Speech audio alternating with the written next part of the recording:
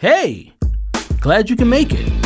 And welcome to the Employee Cycle Podcast, where we talk to HR innovators, thought leaders, and even some disruptors about the latest in HR trends, HR tech, and you guessed it, HR data. Well, you've heard enough of me talking. Now let's start the show. Hey, welcome back to the Employee Cycle Podcast. I'm your host, Bruce Marable, CEO of Employee Cycle. And I have a question for all of you HR and people leaders out there. Are you tired of the manual, tedious, time-consuming that you call HR reporting? That's right. We know when a lot of you are looking to bring your data together to better understand your workforce and the insights and metrics that go behind your workforce, you're typically logging into a bunch of different HR systems, pulling out messy spreadsheets, trying to turn that into some type of bigger spreadsheet or PowerPoint or something to tell a data-driven story of your workforce. And we know you're always thinking and dreading this process that there has to be a better way. Well, there is, and it's called Employee Cycle. That's right. We have an all-in-one people dashboard ready for you to connect all your different systems so that we can help you pull all your people data into one place with pre-built connectors to systems like Bamboo HR, namely ADP, Paylocity, TriNet, Greenhouse, Reflective, Lattice, 15.5, you name it. We can help you pull all that data into one place, helping you to automate your HR reporting and analytics process. We would love for you to go to employeecycle.com. Check us out. And if you're interested, please schedule a demo today. But that's enough about me and our company because we have a great guest on our show. So please help me welcome to the podcast, Kerry Wekelo. She's the COO of Actualize Consulting. And today we're discussing how to make your remote workforce feel connected. Kerry, welcome to the podcast. Woo! I don't think I've ever gotten a warm welcome like that. I love it. You deserve it, Kerry. You deserve it. So, Kerry, thank you so much for being on the show today. And we're going to kick this thing off the best way we know how, which is asking you, how did you end up in the wonderful world of HR? Well, I started my career in consulting, and when Actualize was being formulated, I started when it was 2 years old. We had 5 employees, and I just used my consulting and process and systems experience to help build out the company. And HR is part of my role as the COO, and I love it. Awesome. So today we're talking about how to make your remote workforce feel connected. And this is something that a lot of HR and people leaders are thinking about, especially if their company wasn't remote before, or at least had some type of hybrid workforce environment or experience. And so with so many people working remotely now, and they may be working in a silo, they may be living by themselves, the first question that I have for you is, what does it mean to even feel connected in the first place? Who would you want your employees to feel connected to? Is it connected to the company, connected to their coworkers, connected to the purpose of their work? What does that mean? I think all of the above. I want them to feel like they're adding value, that people are seeing them. They have opportunities to be connected on all levels, because I think that's one of the things that people have been feeling is disconnected from their family, their friends, their coworkers, not being able to see them as much in person. So let's break down some of those ways to make your employees feel more connected. And let's first talk about being connected to the company itself. What does that look like? And what does that really mean to be connected to your company, even though you're now working remotely? Right. And the good news for Actualize is we had a hybrid approach pre-pandemic. So that's something that I've been very focused on, is how to ensure our people are feeling connected within the organization. And I think that means that they have a purpose in their work. They feel like they're adding value. They feel like they have a community that they can go to with their peers, their teammates, and even across the organization. So one of the things that we've been doing, we have different practice groups, is we've been doing cross practice group small session, group session, so they can get to know more people within the organization. Right now, we're doing a wellness challenge where we have people from different groups on different teams and having team lunches, daily check-ins. And it's just been a really nice way for people to feel more connected with their other people in the company. And when you're coming up with these different methods and initiatives to make your workforce feel more connected, are you doing any type of surveys so that the employees can tell you what they're thinking? Or are you huddling up with management or within your operations team to figure this out? What does that look like? Absolutely asking. I'm a big fan of surveys in moderation with not very many questions, right? I mean, you don't want to get a questionnaire with 30 questions on it. So, for instance, when I knew we were going to continue having to do virtual networking, team building, social events, I sent out a survey of what are you most interested in? And those are the activities that I've been focusing on. And the wellness was at the top. We have also done cooking and like cocktail making classes. That was on the top of the list. We've also brought in that. I'm locally in Northern Virginia, so brought in the DC Improv to do a comedy kumite, which is almost like a little competition, which people really love that. So I'm getting ready to schedule one more of those. So I wanted to be engaging to the people and things that they are interested in.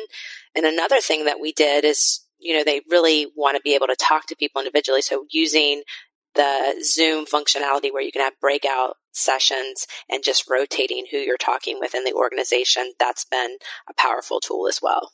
I love improv personally. Me too. I miss live comedy so much. Same. Every city that I visit, I try to go to the local improv place. Me too. I do too. Cool. Oh, wow. Well, yeah. We'll have to swap some notes after this. Exactly. We will. So this is interesting. You're doing these types of improv cooking classes, and I know a lot of people were doing them throughout the pandemic, specifically in the very beginning. They were just trying to figure out what do we do and scrambling to just throw out any type of event possible.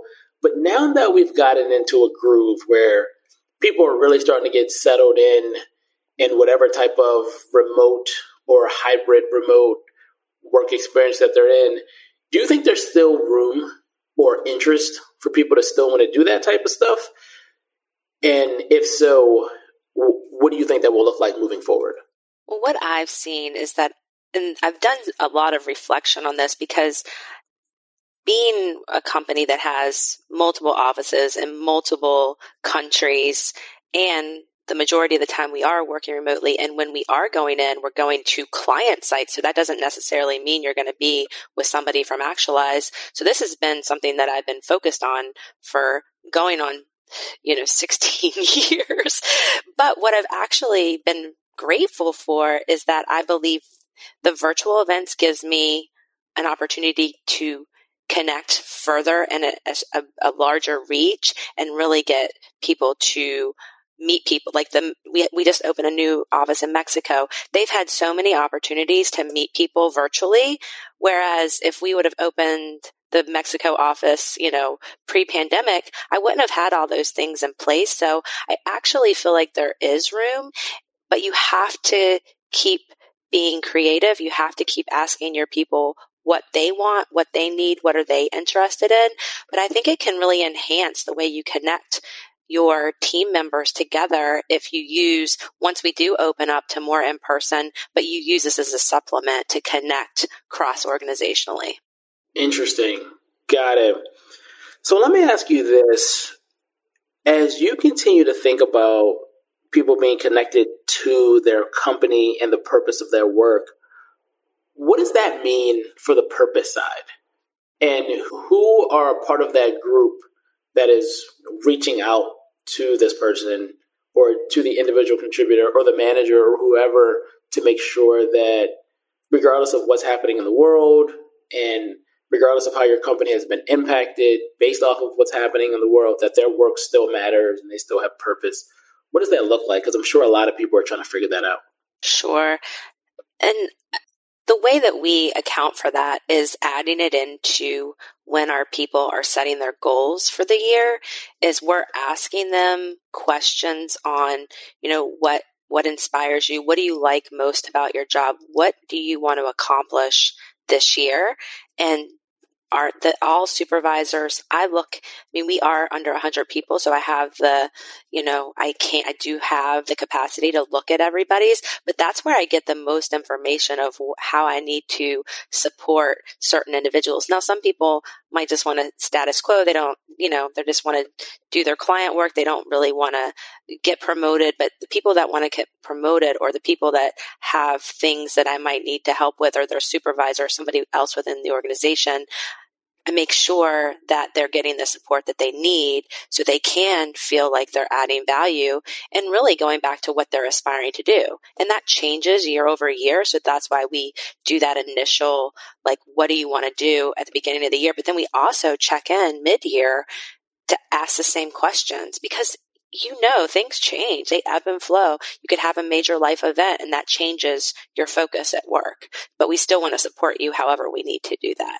And I think that helps people feel connected because they feel supported. Got it. When it comes to managers and individual contributors feeling connected, and especially from the manager side, how are you preparing managers to make sure that they are connecting with the people that they're managing, but at the same time, they're not being so overwhelmed, or they're not overwhelming the people who they're managing, because it feels like now they're micromanaging since they can't see them? Mm-hmm. I think it has to come down to trusting each individual. and I think we talk about that a lot with accountability, and that's part of how we're looking at performance is, are you being accountable? So if you're being accountable, then your supervisor can trust you. So I think it's more training on, that's one of our core values, is that accountability and trust as an organization. And that kind of helps to alleviate that micromanaging piece. Got it. Doesn't 100% get away with it from it, because of course people are going to, I find myself micromanaging all the time and I have to rein it back, but I'm a recovering, micromanager. So I'm working on it. I'm glad you're going to Micromanagement Anonymous. Exactly. Right. Yes. Personal self-reflection is very key. So when it comes time to make and allow your employees to feel connected to each other, I know that the events can make them feel connected, but that still seems to be something that they're all watching. And I don't know how interactive any of this is, but talk to me about how you are still providing the opportunity for people to talk to each other, work with each other, whether it's around work or to recreate what it would look like if they just walked into each other and just had the water cooler chat that we call it. What does that look like? So a couple ways. One is using the breakout sessions in Zoom, because that can be like the more one-on-one type of conversation. So really utilizing technology. So when we do have bigger meetings, they still are getting that one-on-one, or maybe 4 people are in a breakout session. That's one way. And then we actually just launched where we're allowing, they have to get approval, but lunches, and instead of, because people used to be able to go to lunch and charge it in, but now we're allowing them to use Uber Eats, and they can ask if they can set up meetings. And so with the wellness challenge, most of the teams are doing team lunches, ordering salads together and just talking about wellness. So we just launched that, and everybody's super excited because that gives them a way to have lunch with somebody, and they can do one-on-one, they can do their team. We didn't put any parameters other than you have to get approval and be mindful. Got it. Interesting. So I like this theme that we're talking about, going across all the different ways employees can feel connected. So another area that I just thought about is around mission, vision, values. Sometimes companies will have those splattered all across the wall. Sometimes you have them in notebooks that you give to your team. Other times it's only in your employee onboarding deck, and then people don't ever see it again. Sometimes people talk about it in their town halls or their stand-up meetings. But for you, how do you keep the employees connected to the mission, vision, and values of your organization as everyone is now working remotely? Right. So we actually put that in. So when you do your goals for the year, you're looking at like the actualized goals too, and you're connecting to what we're trying to achieve as an organization. So that's one way. And I've written a couple books. One is Culture Infusion and one is Gratitude Infusion. And those are our case studies. But you have to, everything is around our people and our projects. And we always lead every single meeting, communication with celebrating our people, what's going, kudos that our clients have given. So everybody knows that our people are first and foremost to making our organization run. And we start everything with that. And then we're a consulting company. So it's our people and our projects. I mean, that's really our business. So we focus everything around that.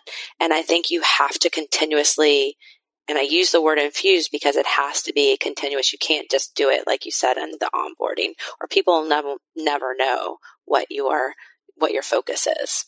So you have to talk about it all the time. Got it.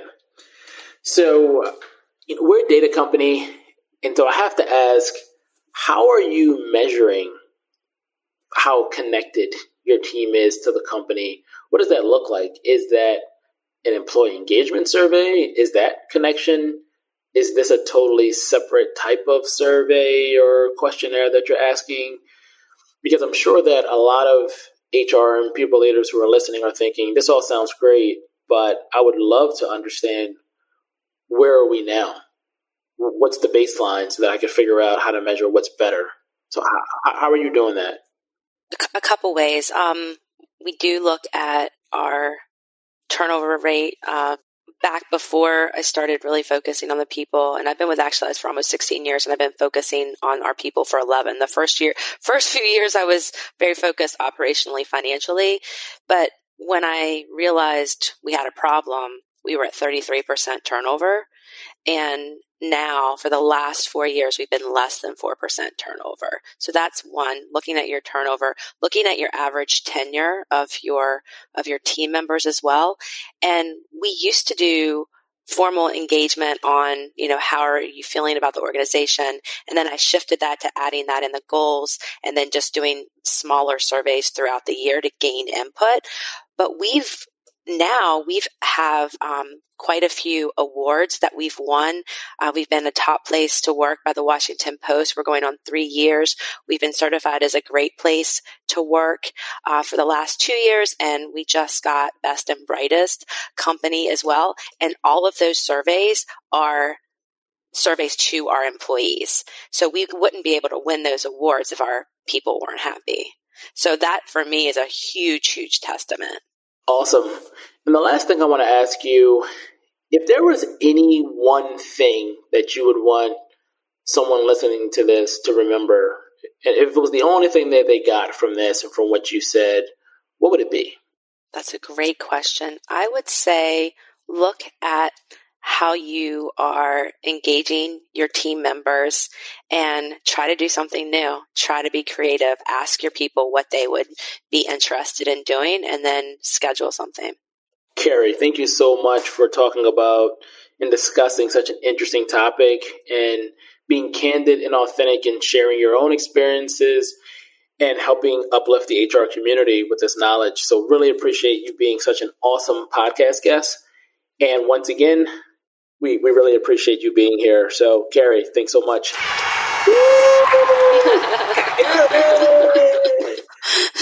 So, Kerry, by the way, if you enjoy that applause for a small fee, I can do that anytime you enter the room.